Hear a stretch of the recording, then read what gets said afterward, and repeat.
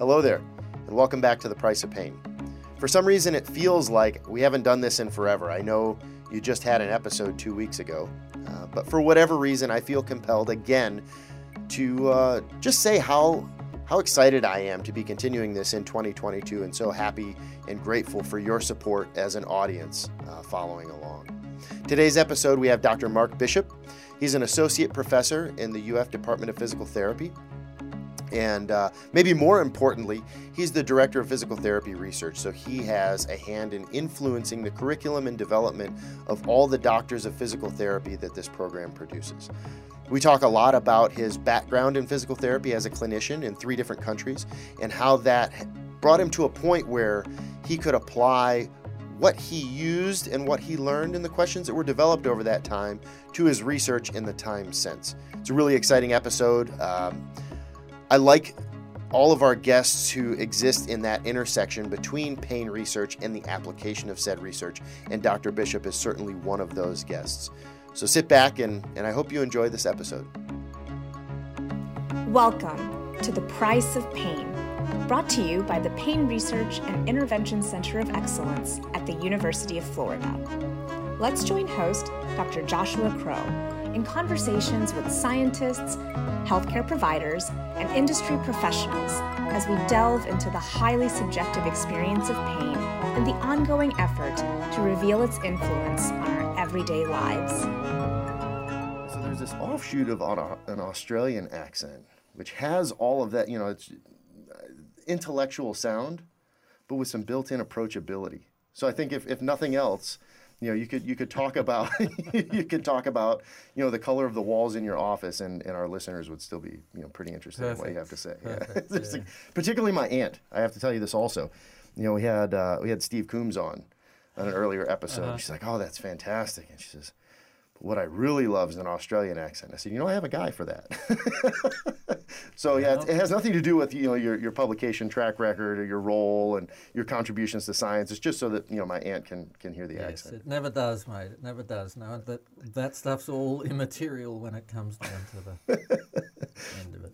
But I do want to talk a little bit about your background, though. You started your education in Brisbane, correct? Before coming here for grad school? Absolutely. So Australian education at that time, PT was a bachelor's degree, so went straight in from high school to the University of Queensland and ended up, so I worked a couple of hospital jobs, mainly in the southern part of Queensland, Gold Coast Hospital, and then some private practice work in northern Queensland. And after that, left and worked in Canada. So probably 1991. I got to the great good fortune to work with a set of private practices there. One of the practices had the contract with the Calgary Flames, and so that was a big practice. And then the practice I worked for did junior AA hockey. I never knew that. Okay. Yeah, so I worked at McMahon Stadium, physical therapy. They had the rink right there. The guys had come up and work with the sports physios to get their stuff taped and their recovery things. And there was a third practice that had the contract for the Stampeders. Okay. And Doug Flutie was playing for them at the time. So that was a lot of fun. That was a good time. Now, I don't always get the opportunity to learn something new about our guests. Some guests I'm really familiar with and some not. But that, you're kind of in that middle ground. I had no idea.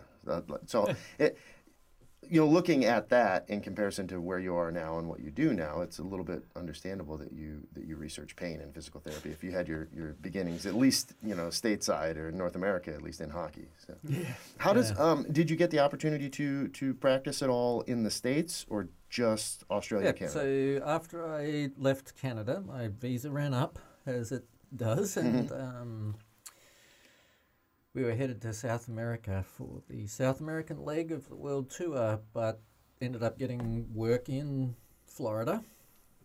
Started for traveling healthcare. I don't know if you're familiar with those type of companies. So, like the same as traveling nurses, where you absolutely would, okay, absolutely. This was for physical therapists, and got one of those jobs. Ended up working for a hospital here in Gainesville, and then for a private practice in Gainesville, then a different private practice. I eventually met somebody, got married, decided to stay here more permanently than a traveling contract. And here we are, whatever it is, arrived here in 1993. Now, looking back, obviously, a little bit, but how does the practice of physical therapy compare between Australia, Canada, and the States? Similarities and differences? Or is it pretty much all the same? I'd say the actual interventions and things like that, very similar. Using all the same sort of skills. Maybe we differ a little bit on emphasis. The Canadians with whom I worked were, a lot of them used a lot of exercise, and manual therapies were something that you did after you finished PT school. You went on and did additional training. And in Australia at that time, it was part of our PT school, so I guess my focus was a little bit different. I tended to go to manual therapy earlier as an intervention. And then United States, same sort of thing, probably more similar to Canada, I would say, that at that time when I came to the United States, people would learn manual therapy and do it, but it wasn't quite as widespread in the entry-level education. Lots of people did it as a post-professional training. The biggest difference, of course, is the healthcare systems. Yeah, elephant in the room, right? Yeah, and so how you interact, the number of times you interact, and with whom you're interacting was quite different.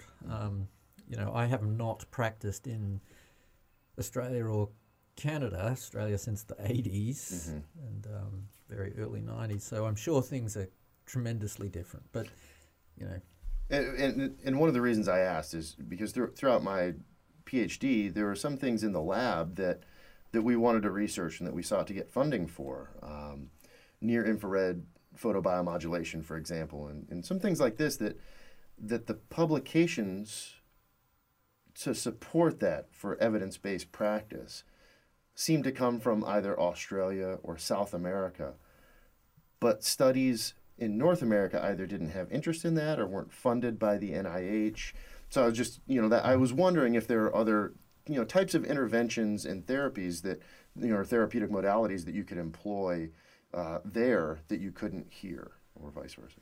Yeah, I'm sure there are. I unfortunately haven't practiced there, so I'm not really sure what the changes have been. I know one of the fairly large differences between practice in Australia and the United States is Australia has been direct access, meaning you can go and see a physio without needing a referral. I'm maybe 1972 comes to mind. So and the US has forms of direct access, not unlimited direct access. For example, in Florida, you can go and see a PT without a referral. Your insurance company should cover that, but if it's going to be longer than 30 days, then you would need to see a physician of record.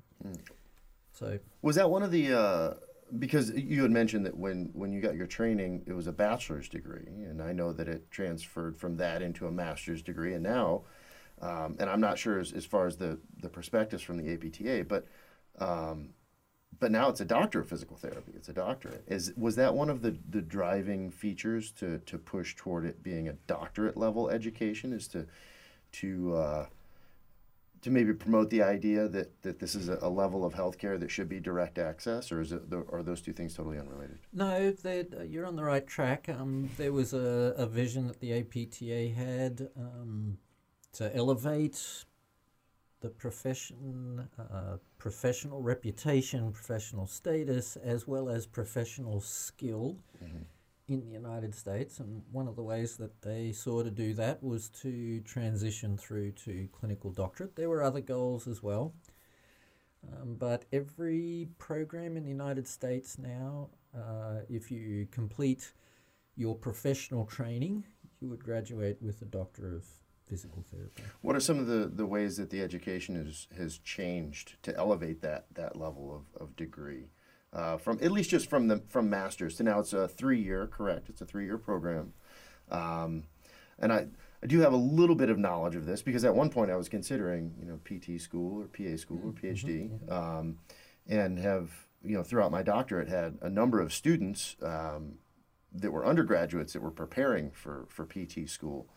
So I learned a little bit about it, but I'm still somewhat naive as far as how that's changed over the past few years.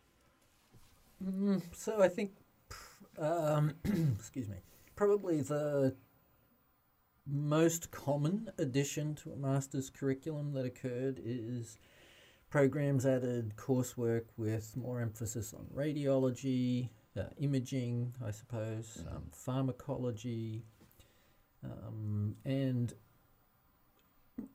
differential diagnosis, some of these type of courses. And every program, of course, changed things a little bit differently, but I'd say those extra areas of training and focus were considered important to make sure that we could be considered a doctoring profession.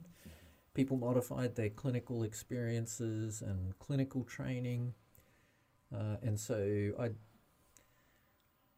should know all this stuff as program director. So I the programs are about somewhere between 2 and 3 years. Very commonly, I think, around 2 years in a semester, 2 years, 2 semesters. And one of the things that I think makes you unique as far as a guest on the podcast is, and we discussed a little bit of this, before going on air, but you have a clinical background in treating people with pain. And as you mentioned, it's been a while since you practiced. You've transitioned through research and are now in an administrative role also, and we can get to that later. But physical therapy seems to be one of the healthcare disciplines that pain in diagnosis and management and treatment of pain seems to be central to what you do. It doesn't seem, and again, correct me if I'm wrong, but it doesn't seem very common that somebody goes to a physical therapist and says, well, I feel fine, but something's not right. It seems like there's always a pain component. So how has your clinical background influenced or informed your interest in research and I know we're going back a little ways, but if you could think back to that, what were some of the things that throughout your clinical years you thought, oh, well, I really wish that I knew or somebody did, fill in the blank? So I'm going to tell this story in a couple of different parts. Is there we get an intermission in between? Yeah. One of the parts is, so when I think about physical therapy as a profession or a discipline, there's many different places that physical therapists practice. And so some physical therapists may not deal with a person who has pain. But there's lots of physical therapists who practice where people have pain. They're in a hospital, they've had surgery, they've had a stroke, they've hurt their shoulder, they've had a sports injury, they have some sort of degenerative change, a connective tissue disorder. And as you say, most people aren't saying, you know what, I feel pretty good. Feel pretty good. Today's the day I see my physical therapist. Right. And as a profession, we've been talking a lot about pain and pain management as a profession for many years. 2016, we really, I think, this is just me, but 2016, the APTA started to push the Choose PT. We're looking at the opioid crisis, saying, you know what, PTs are perfectly situated to be doing these non-pharmacological interventions. And we've had a long history of support in medicine, the ACPA guidelines for low back pain in 1994, primary recommended spinal manipulation, manual therapy. PTs do that. And so we've had this long history of being recommended as a non-pharmacological intervention for pain, but perhaps not being sought, if that makes sense. And so they launched that Choose PT for pain. Florida launched PT for pain. And so I would say that maybe the last 5 years has had a lot more press and maybe pushing to advertise. And we've had some really good opportunities to participate around education related to non-pharmacological management of pain. Mm-hmm. So I think that's kind of, if I was going to summarize it, say why that might be something that people think more now than they did 20 years ago. Mm-hmm. For myself, this is Act 2. So when I was working here in Gainesville, I had those sports jobs, Mm-hmm. and I talked to the traveling healthcare company who said, yeah, you want a sports medicine job in the mountains an hour from the beach? You got it. Signed all the paperwork, waited for my visa to come through, and they said, oh, well, that sports med job in the mountains near the beach is not going to happen, but we do have this other job. And that was the hospital position, and I did that. I actually love acute care, so that was a lot of fun getting back into that environment after a couple of years. And so that's a setting, if I may interrupt, that's a setting where you're going to the patients who are inpatient, yes, and treating them while they're in the hospital. Absolutely. So Okay. People who are hospitalized for whatever health condition, Mm-hmm. and you're helping with mobility and activity and working with other disciplines like occupational therapy to think about how is Josh going to do when he gets home? What do we have to prep for? I have to interject just one more thing, that I vacillate between being amused and offended by how physical therapists are represented in cinema, because it's always the kind of quirky, Birkenstocks, hey man, how you doing, casual. Usually the guy has a perm, and it's always an inpatient PT in those settings. And I don't know if I've ever seen a profession that's more misrepresented in pop culture than that. When you say inpatient, that's a hospitalist position. That's what comes to mind. Is always that kind of quirky, weird guy that the patient's always like, no, go away. But anyway, please continue. Perfect. And so then I got a clinical job where I had to work with people who had low back pain. Mm-hmm. And I did not know what to do for someone with low back pain. It hadn't been part of my practice. I'd had the sports positions or these acute care hospital positions, and now I show up and there's 15 people on my schedule who all have back pain. I say, how can this be? What do I have to do? And so I guess that really kind of started it, because I didn't know what to do. So I started hanging out with some people who used to go to the library, and long story, took courses that eventually the university said you have enough credits, you need to declare a major and get a mentor and start doing this. So I don't want to misrepresent completely, but the first part of my graduate education was a little bit accidental and haphazard. I wanted to know more about how tissues healed, so I took classes about pathophysiology and healing. I wanted to know how something adapted to mechanical stress, so I took classes. And so that was my path to eventually getting a graduate degree.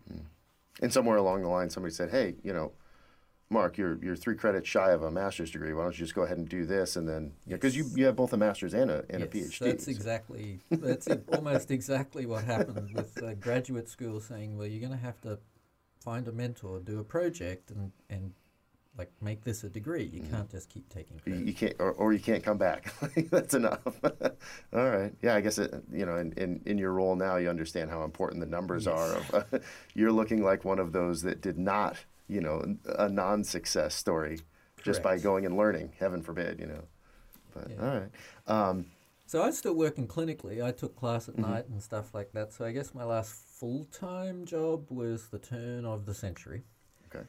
And I don't get to regularly practice. Thinking about this a little bit, I mean, I have the opportunity to practice every week. We have the pro bono clinic that we started in 2009. So periodically I will go and work with students who are learning, practicing, engaging with patients who are there, and so that would be my clinical contact right now. How much has the practice of physical therapy changed from then till now? Are there major ways that it's different, or just small refinements over time? Small changes over time. If you were going to ask me how my practice has changed. A lot of it is related to documentation, billing constraints, but the people aren't different. The sort of process isn't different. Those things aren't that different. You know, I've always wondered also how much, obviously, it seems to me at least that most programs, most clinics, most PTs tout an evidence-based approach to their practice, meaning that whatever therapy they're providing, there's something in the scientific literature that supports that it works. However, all people are different. So how much leeway is there in and I ask this because you're now in a role where you have a say in the curriculum and in the teaching within UFPT, correct? So how much leeway is there for adapting what's known in the literature to benefit a patient? Is that something that happens? Yeah, so a couple of things. When you think about evidence-based practice, practice-based medicine, the evidence, you're looking for the best available evidence. Mm-hmm. And sometimes the best available is a rigorously controlled trial that gives you a specific answer about a homogeneous population. And so then the next step is to work out, can I apply that group data to my individual patient? How do I do that? And so that would be something that a PT student would learn. But a lot of the times, there is not that rigorous data. So you have to make a choice about what is the best available evidence. And this is something another opinion of mine that gets misrepresented a little bit, is that if I don't know anything about the condition and you have seen people with this condition, Mm-hmm. your experience is better evidence than me not knowing anything. Mm-hmm. And so in that situation, the best available evidence is your clinical experience. That makes perfect sense. Right? And so it may not be that it's strong evidence, but the best evidence I have is that you've worked with someone who's had this condition before, and this is what you did, and this is what you found. Mm-hmm. Because otherwise I don't have any evidence, and I'm just kind of making things up as I go along. So, you know, I feel like several professions, I can't speak for all, but I know it's not uncommon for me to hear people say, oh, well, there's nothing supporting this in the literature. And an absence of evidence doesn't mean an absence of effect. Mm-hmm. But I still need to weigh these things and say, actually, they did do a couple of studies where they showed people got worse. Mm-hmm. Okay. That's All right, so valuable. If I know that, then I don't do it. Mm-hmm. And there's probably lots more studies that show indeterminate effect, and this was about the same as something else. So then as a practitioner or a provider, I have to weigh that and say, so the three stools are the best available evidence, my experiences and your preferences. Mm-hmm. And say, Joshua, here's what we know. Here's what I think. What do you want to do?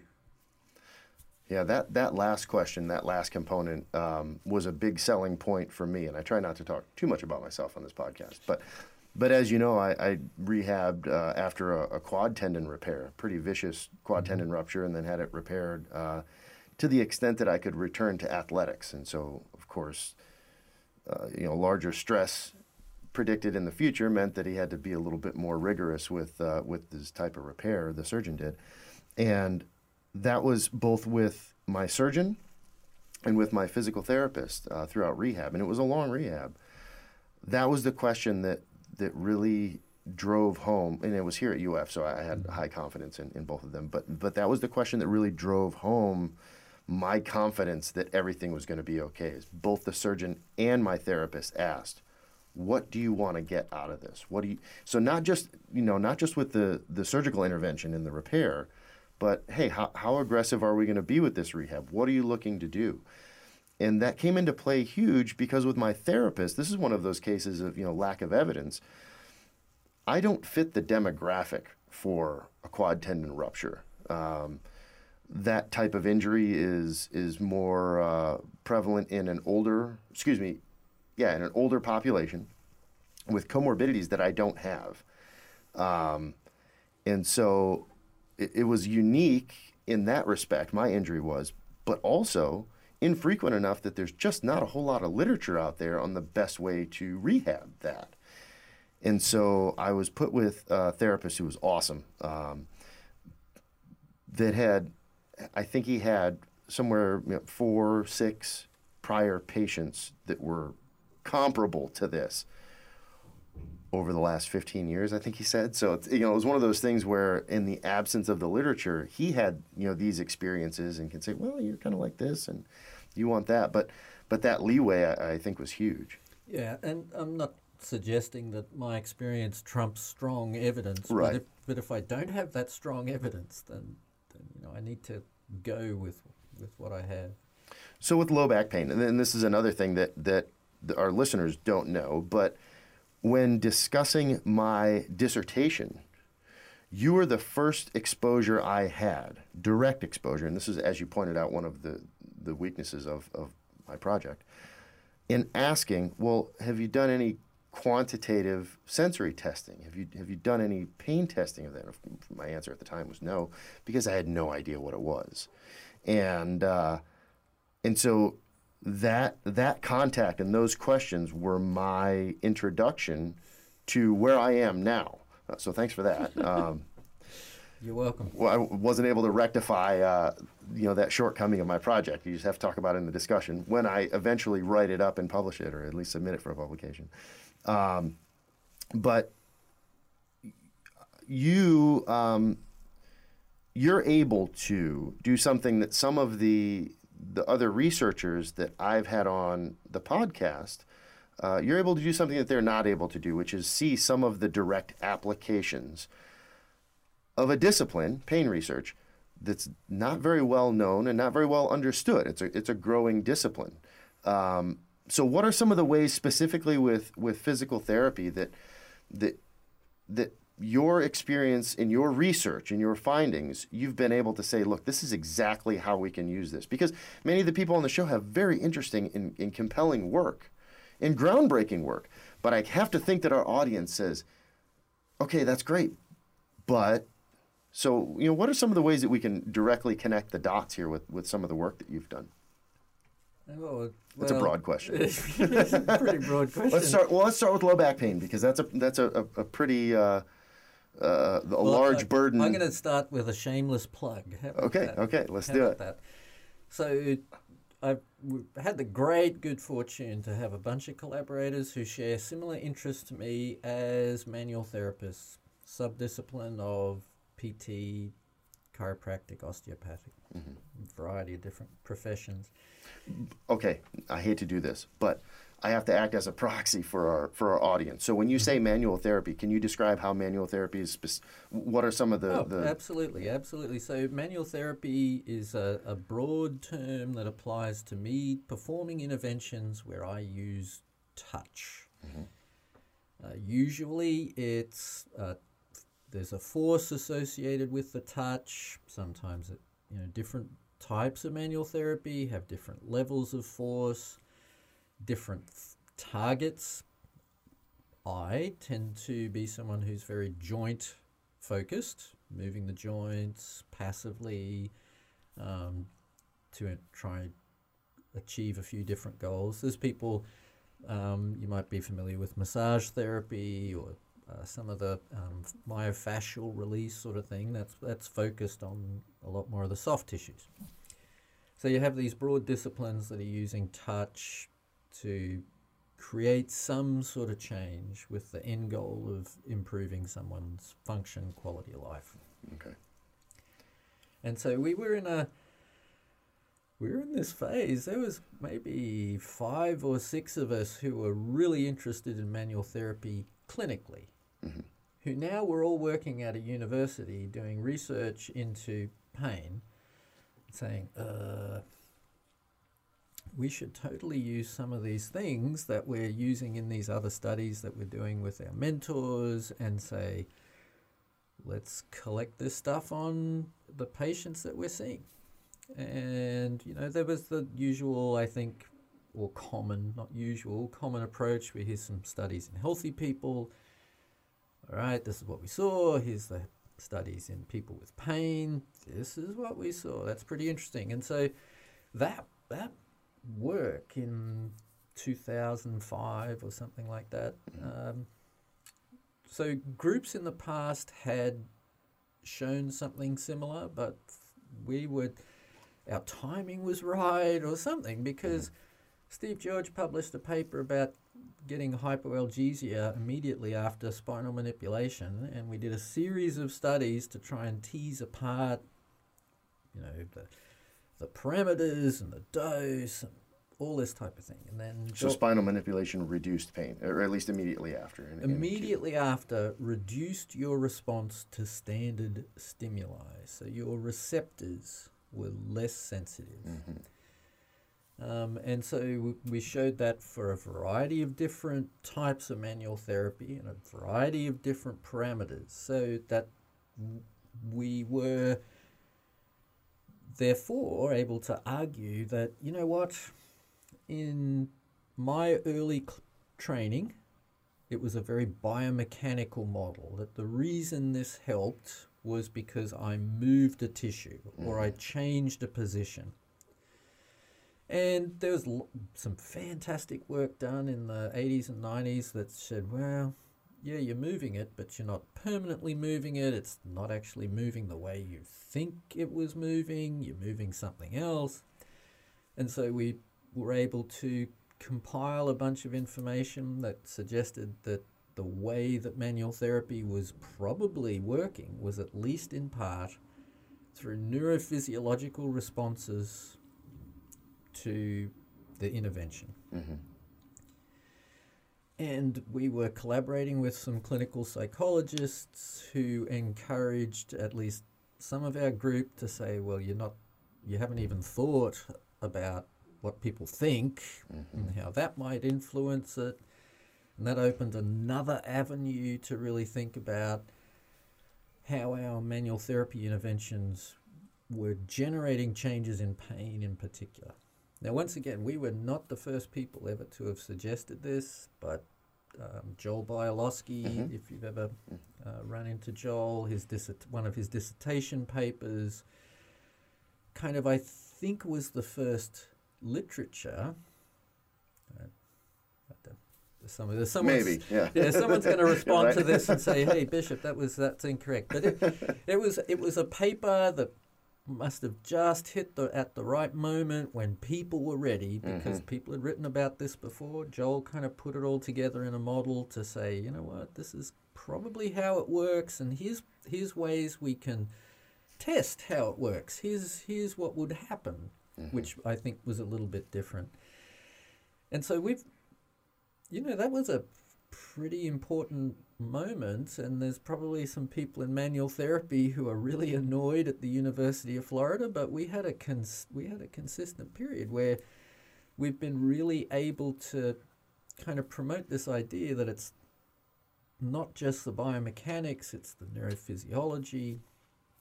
Joel's published a couple of other updates to the model, and then we've spent some time thinking about particularly expectations that the patient has and how those interact with the expectations that the provider has, and how that can really maximize the outcome of a conservative intervention for pain.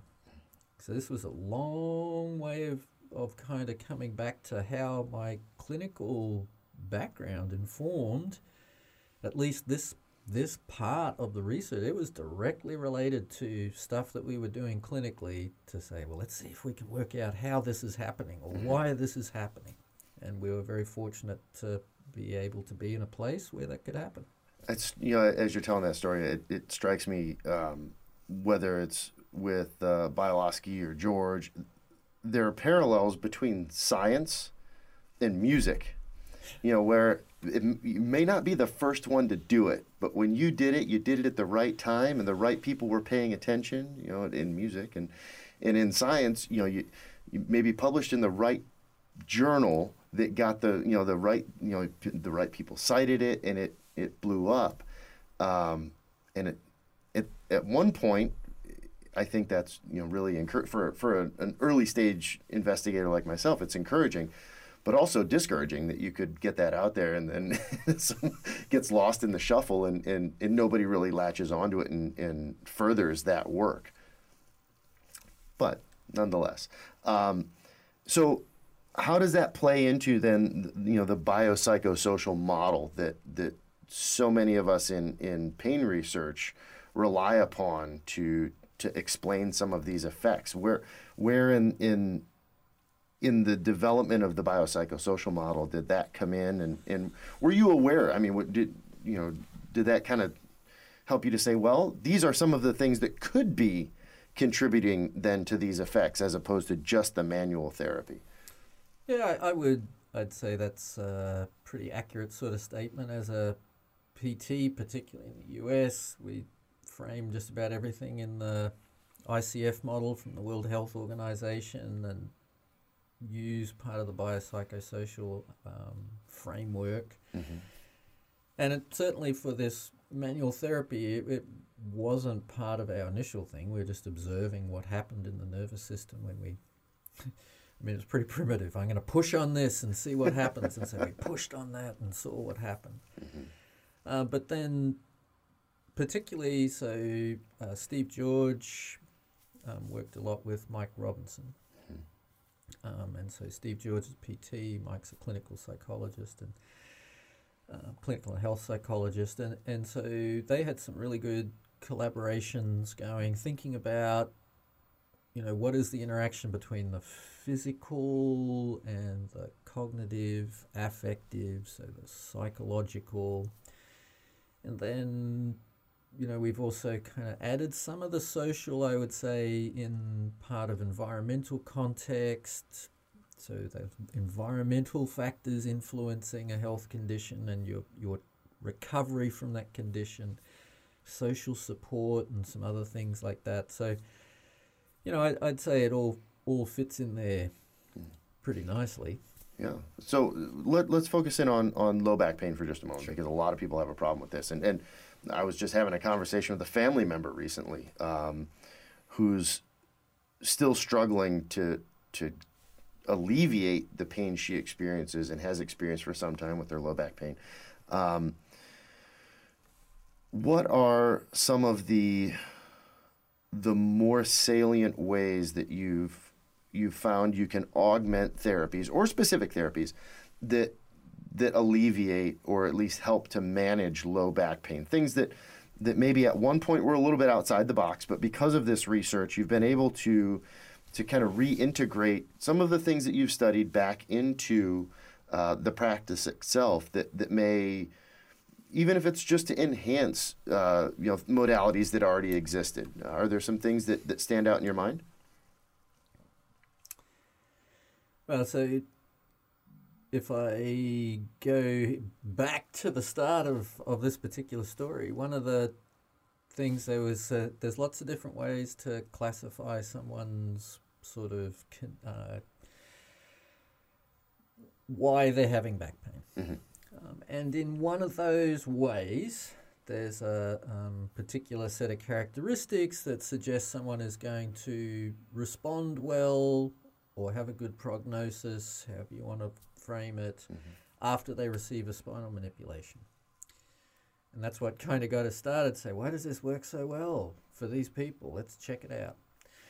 And so there's certainly ways to look at that, and we get 5 PTs, 5 chiropractors, you've got 10 different philosophies.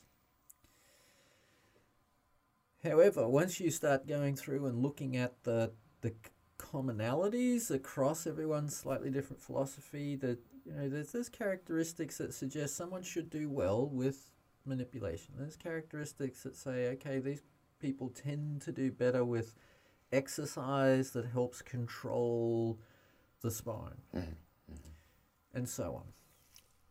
And so, my recommendation is go and see a good physio who has worked in the area for a while and say, let's see if we can take this picture and say, what sort of class or category of group of exercises are going to be beneficial for you if you have acute pain. And then the challenge with people who've had pain for a long time, as you know, is there are a little bit more difficulty in getting that to resolve. Chances of complete resolution are not as good, and so you're beginning to face some other sort of things. But there's some, let's say, fair. I was going to say weak, but that's not going to be very encouraging. There's going to be some... Y'all are out of luck, sorry. Yeah, there's going to be some interventions that actually have better effects if you do the intervention than not doing the intervention. It's just not a great big effect. Yeah. And the good news is that when you start putting interventions head to head, the effects are all better than doing nothing, but it's really tough to say this is the best and this is the best. So lots of recommendations for how to put those things together, but I know that doesn't answer your specific question, but I would start by going to see a good physio. Yeah, but that's good. Somebody who is up to date is aware of how these different interventions are, I guess, received by different populations, and see which of those populations best fit you. How do you rectify within the field, of course? Now, this is not as a PT, but in education and whatnot. You mentioned earlier on our healthcare system, and there are limitations on how much money and how much time you can spend in therapy before the time and money runs out. And so, and this is not specific to low back pain, but just to the discipline in general, for people who require more time or long-term intervention, specifically in chronic pain populations, where that may not alleviate all of their pain, but helps them to manage the pain to a point where they can remain functional. How do you rectify that finite amount of therapy that they can get with how much they actually need under our current healthcare system? Right, that's a big one right there. That correct question. I mean, when you sit in the big chair, when you put that director title in front of your name, you get those big questions also, though. Yeah. So this is certainly a conundrum that has to be balanced, because let's say you're in PT school and we've spent 2 years talking about this is the best intervention for this condition, but no one's going to pay for it. I mean, that could be considered a pretty serious ethical dilemma, that I now have to offer you a treatment that is not the best. Fortunately, that's not the case for everything, but it's definitely part of the problem for some things. That if I have a chronic condition, I've had a stroke or a spinal cord injury, I have a chronic pain condition, that I need a lot of treatment. And as you say, the system is not always set up to support that.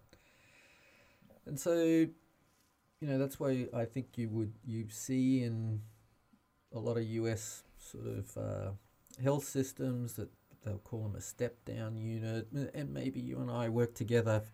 So you know what, we're going to spread this out, we're going to work together for 2 weeks, and then you're going to do this by yourself. And there's lots of that negotiation that happens that may not happen in, say, the Netherlands or Australia, whose health system is very different. But it is a constant weighing of that, because if I don't get paid for providing care, I can't provide any more care. And so I have to make those sort of decisions about where I'm going to charge, how that's going to look. And some people may not accept certain types of insurance. I don't know if that's ever happened to you, but say, well, the reimbursement isn't quite enough for us to cover the cost of having you come. Now, I have the great good fortune of working at a pro bono clinic once a month, and so I don't face that. But it is something that is problematic, certainly in our profession. I think probably in other professions, and there's lots of advocacy efforts that are going on to try and keep the therapy cap consistent and not be cut. And working with insurance companies to come up with different sort of ways and payment plans? Well, I think most people who've had any kind of exposure to physical therapy understand that when it comes to exercises, when it comes to things that can be done, you can inform them of those things and help them through them and train them how to do them, and then they can be done on their own by the patient at home or wherever, where it doesn't draw on their insurance and whatnot. Is there a part of the curriculum that's devoted to ways to deliver that? Because obviously one of the big things is you can't control. We see that this is mirrored in research as well as in a clinical setting. You can't control what the person does when they're away from you. You barely control what they're doing when they're with you. So are there aspects of the doctorate level education of PT that are devoted to this is how we present these things to increase the likelihood that you're actually going to do them when you're on your own? So the way I interpret the question, make sure I got it right, is there specific content that trains me to be better at convincing you to participate in my treatment? Is that precisely right? Because people are not going to get better. I mean, obviously you can develop as a researcher you can develop ways that interventions will help people alleviate their pain, restore their function. There are ways that you can develop the application of those to get the best result. You can even develop exercises that can be done without any of the fancy things in a PT clinic that people can do on their own. But it seems like the stopgap is getting people to actually adhere to them. So how do you do that, I guess, is my question.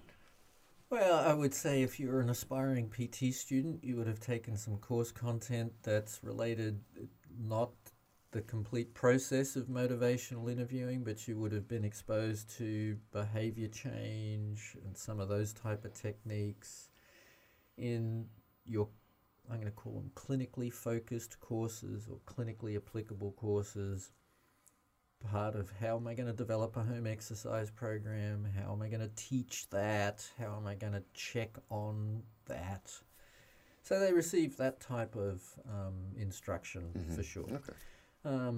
There's some other content where they will hear about the behavior change, again, related to pain in particular. Joel does some stuff on that, I think. And then when they're working at the pro bono clinic and on their clinical experiences, so that's where a rubber hits the road spot, that they're at a clinical experience working with patients and a clinical mentor who is helping them navigate some of these things. Now, there is probably enough variability that I could say not every person will work with a clinical instructor who is going to say, here's the magic for getting someone to accurately demonstrate what you showed when they come back next week. It's certainly talked about, and then it's also saying this is going to be this is a hard one. I wish I could remember who said it, but if you're with me for an hour 3 times a week, it's something like 2 to 5% of the available time that you have. So it's way more important what you do when you're not here than what you do when you are here. So we spent a lot of time talking about low back pain, but because of your background, you have collaborated with a number of researchers on a lot of different types of studies.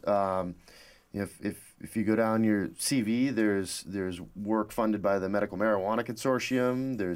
There are practices that you've investigated as replacement for non-pharmacological to get away from opioid, as you mentioned. You've had a chance to work with a lot of different people on a lot of different projects, not just the ones that you've led yourself. What are some of the more exciting ones? What are the ones that if there was anything that could tempt you into devoting more time to research, what are the ones that have maybe, I guess, generated the biggest questions or the most excitement from you? I'm going to tell you about 2 that I'm very fortunate to have going on right now, and I'm genuinely interested. That's terrible to say. It makes me think I'm not genuinely. All the times that you really... Yeah. So, but I'm excited to say, I can't wait to find out what this is. Mm-hmm. So in one of them, this is a collaboration with Mike Robinson's group again. But, philosophically, if we think that your pain neurophysiology, there's the physiology. If it's a physiological system like other systems, you can probably train it. Mm-hmm. And if I think about the last 30 years, I have probably accidentally exposed people to pain quite a bit. It hasn't been my deliberate intent to make you worse, but there have been times where I have made you worse. And so if I think about the pain system, or actually if I think about the cardiovascular system, how do I improve that? Mm-hmm. Exercise. Right? I expose it, I stress it, and then I recover. Sure. Stress it and recover. And same with other physiological systems. So if pain's a physiological system, I potentially should be stressing it and letting it recover. Mm-hmm. But what I have focused on is reducing your pain experience. Mm-hmm. If that makes sense. So yeah. I'm not stressing it. In fact, I'm going to try very hard not to stress it. And so we have doing some work. So are you turning your pain system into a couch potato, essentially? Exactly. Yeah. Exactly. So. No, I think an important component of that, obviously, at least in the exercise paradigm, cardiovascular system or musculoskeletal system, whatever, and you're intimately aware of this as a PT, is the stress has to be within a certain bandwidth so that it's not something that causes injury, but that prompts adaptation. So is that what he's looking at with... so... Or they, I should say. I'm sure he's not working with. This idea where we can expose you to some clinically relevant stimulus that makes you pause, but then resolves. Mm-hmm. And then a bit later on, expose it again and then resolves. And like I said, I probably have accidentally done this to people. I haven't deliberately done it to people. Mm-hmm. But so, I'm really excited to see how that happens. And intuitively, when I have talked about this before, intuitively many people can kind of see, it's like training your pain tolerance, or you is what people will say. Or, if you work out regularly or you work regularly, you're going to experience something that's painful, but it's not threatening, and you say, oh yeah, that hurts, but it's not so bad. And so I think there's elements of that, and there's couple of other neurocognitive things. That's some of the best research, it seems, at least from my perspective, is in the areas that we seem to have danced around. Because what you're talking about also seems to be, in a way, central to pain catastrophizing, right? That people who catastrophize over the pain that they're experiencing, the ones that think it's worse than it is or that it's not going to get better, may be those who haven't been in a situation where their pain has resolved. So that idea of inducing pain or exposing a person to pain, but then allowing it to resolve. A lot of, and this is a broad, very non-scientific comment to make, but a lot of the times that we have the greatest fears or the greatest aversions to something is when we don't have the experience of what's on the other side. And so... I'm sure that if you take an athlete like a hockey player, for example, who's had teeth knocked out or broken bones or had to get stitched up in the sin bin or whatever, they're probably less aversive to that level of pain or that level of risk, even physically, knowing that they'll recover from it. And yeah, it hurts, but it doesn't hurt forever, and it gets better. And maybe it really wasn't so bad. And so to look at pain research and maybe pain conditioning from that aspect, I think is really intriguing. Yeah, I think that aligns pretty nicely, that I can have the experience, live, then have the experience again, and then be able to say, you know what, I will be okay, or this will be okay, or I will recover. And I'm not quite smart enough to know the separation between what is going to be physiology specific changes, but I certainly the the way I cognitively and effectively interact with the stimulus is going to be part of that. Mm-hmm. So that's a very interesting. What's the second? So, brand new area for me. This is a collaboration with Meryl Alapatu, who's a PT. And she is asking the question about, so if you have gender affirmation surgery because your physical body doesn't match your identity, you're having musculoskeletal surgery. People are having pelvic floor surgeries, mastectomies, facial surgeries. These are extensive surgeries, which in cis people are associated with sometimes disability, but certainly pain. People receive rehabilitation for some of these conditions post-surgically. Not all, but some. And Meryl was wondering, so, why do I not see more people who have had gender affirmation surgery who have pelvic pain or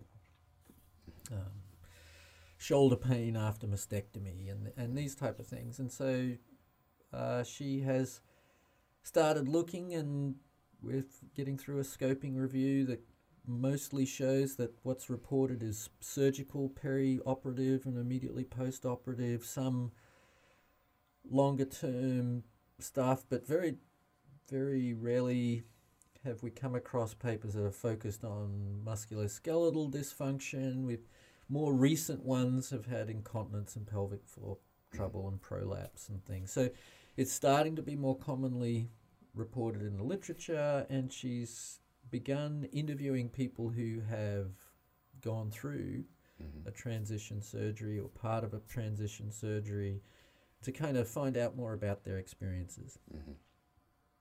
I don't know if you've ever done qualitative research before. I've done one study in the past and thought, holy cow, I don't know if I want to do that again, because it was a lot of work. All you qualitative researchers out there, if I ever said anything mean in the past, I take it all back, because going through the transcripts of even just a couple of interviews that we have, and coding and theming, coming up with the themes is pretty intense. We just talked about that, and I apologize because it slips me as far as which episode, who I had on, but we're talking about that, and for everybody that's maybe wondering, quantitative research, you have numbers, and numbers work well into big statistical models, and you can compare differences.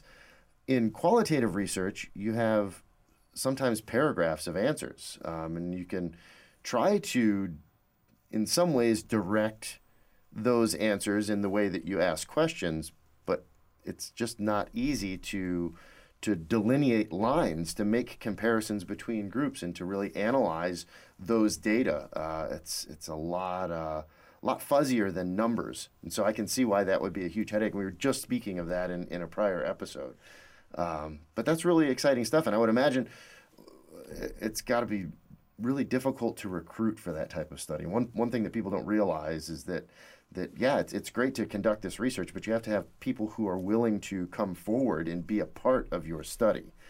And I think in that specific population, because it's not always well received, are you finding that it's harder to get people, or are they more willing to? It's been a fairly steady enrollment. That's fantastic. Good. Fairly steady enrollment. So that's super exciting. I'm really looking forward to getting a bit more information about that. And then the exciting next step, saying, okay, well, if this is the case, these are some things we can do, and all that kind of imagination part. And then I'm going to chuck a third one in there, talking to a colleague of mine who's at Duke, actually Chad Cook, who does manual therapy research, and playing around with a few ideas of what interventions might look like, and some of those type of things, and going back to a bit more of a clinic-oriented trial.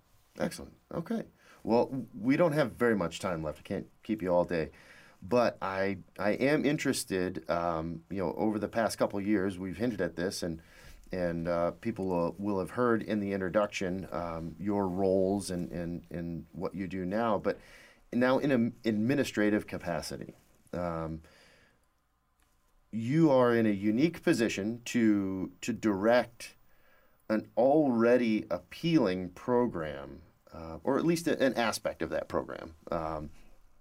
UFPT is pretty well renowned, and there are a lot of aspects of the program here that draw people from around the country, and I would imagine around the world as well. What are some of the finer points of UFPT that really make this a unique place to answer phone calls and whatnot? To make this a unique place to get that training. So that's one. What makes UFPT such a great place? Because I think we both would agree that it is.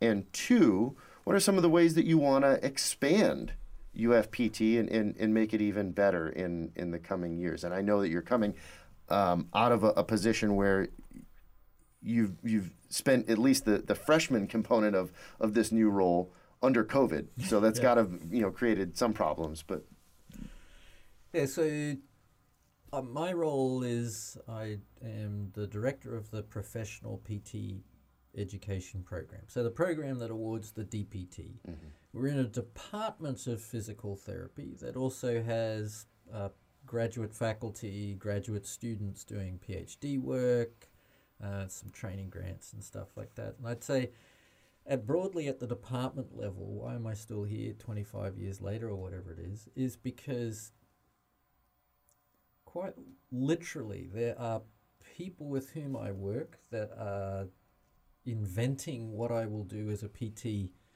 in 5 or 6 years. Viral therapies and genetic therapies and all these type of things. I mean, and I tell the PT students when they come in, say, I don't know what to do if someone gets an injection of some type of genetic therapy that's going to be delivered. I don't know what to do to help that person, but the fantastic news is we have other faculty in the department who are working on what you do about that. Mm-hmm. So, that just blows my mind sometimes to say, what, a bit of a primitive brain over here. I'm clunking along doing my thing, and right over there are people who are working out what we'll be doing in 5 or 6 years, which is crazy. That's fascinating. So that I have always loved about being here. And then we have a group of faculty in the PT education. So back to this Doctor of Physical Therapy program. The faculty and staff in there. The faculty, about half, a bit more than half, I think, all have physical therapy degrees. We have some people who have been practicing more recently than I have, so that's good. And we have some collaborators from the community who are practicing now. So I think there's this nice mix of the spectrum of clinical experience that is good. COVID was an interesting time to kind of say, hey, we'll do all these great things, we're going to do awesome things, but the university is closed. Right. And so, dealing with that has been good, but we're getting ready now to start a planning process and say, it looks like it's been a pretty sloggy 2 years and people are tired, but we're going to try and have a planning thing and say, where will we be in the next 3 years? And there's just my opinion. It'd be interesting. This is interesting timing because we'll have our strategic planning at the end of February, start of March. But we can embrace being a traditional program. But traditional, I mean, we're a university-based program. We're on site. We We're not hybrid flex. You live in Wisconsin and fly down once a month to do labs. You come and live in Gainesville. So residential, I think, is and we have people who care passionately about physical therapy as a profession, who are physical therapists, and we have some incredible collaborators in the PT education who are faculty of the department who are making tomorrow's rehabilitation interventions today. And I think everyone cares very deeply about students succeeding. We just all have a little bit of a different opinion about how to get there. Right. And so I'm excited because I think if we come together, everyone is so intense about everyone being successful that I think can only be good. Yeah. As long as we all get going in the same direction, it's going to be great. Just as long as the answer to where will we be in 3 years is not, well, we'll still be doing this. Yes. we keep talking about when things, are reemergence from post-COVID. So here's fingers crossed. My mindset, the way I think about it, is that in 1989, when I was working in a hospital, I did not wash my hands between patients. I would wash my hands if they were visibly soiled. If I changed bedding that was visibly soiled. But I didn't routinely do it. I did it mostly. And then HIV, and then MRSA, and a couple of other health conditions changed the way I had to practice. I really think that what COVID might end up is that I will always practice with a mask. That as well as washing my hands, putting on gloves, I'll put on a mask. Maybe that's the end result. And I don't know, it's been 2 years. I'm quite used to going to whatever health provider and they've had masks on for a while. I just think it's going to be like that. The hard part is this social interaction and how we, stay human, if that makes sense, how we keep the humanity in us going. But from a healthcare and a healthcare education, I think we may as well just embrace. Might just be a next step in the evolution of good practice. Absolutely. I have one more thing before we close. This is, relatively unprofessional. I don't mean for it to be superficial, but I'm certain that my Aunt Mickey has been hanging on every single word.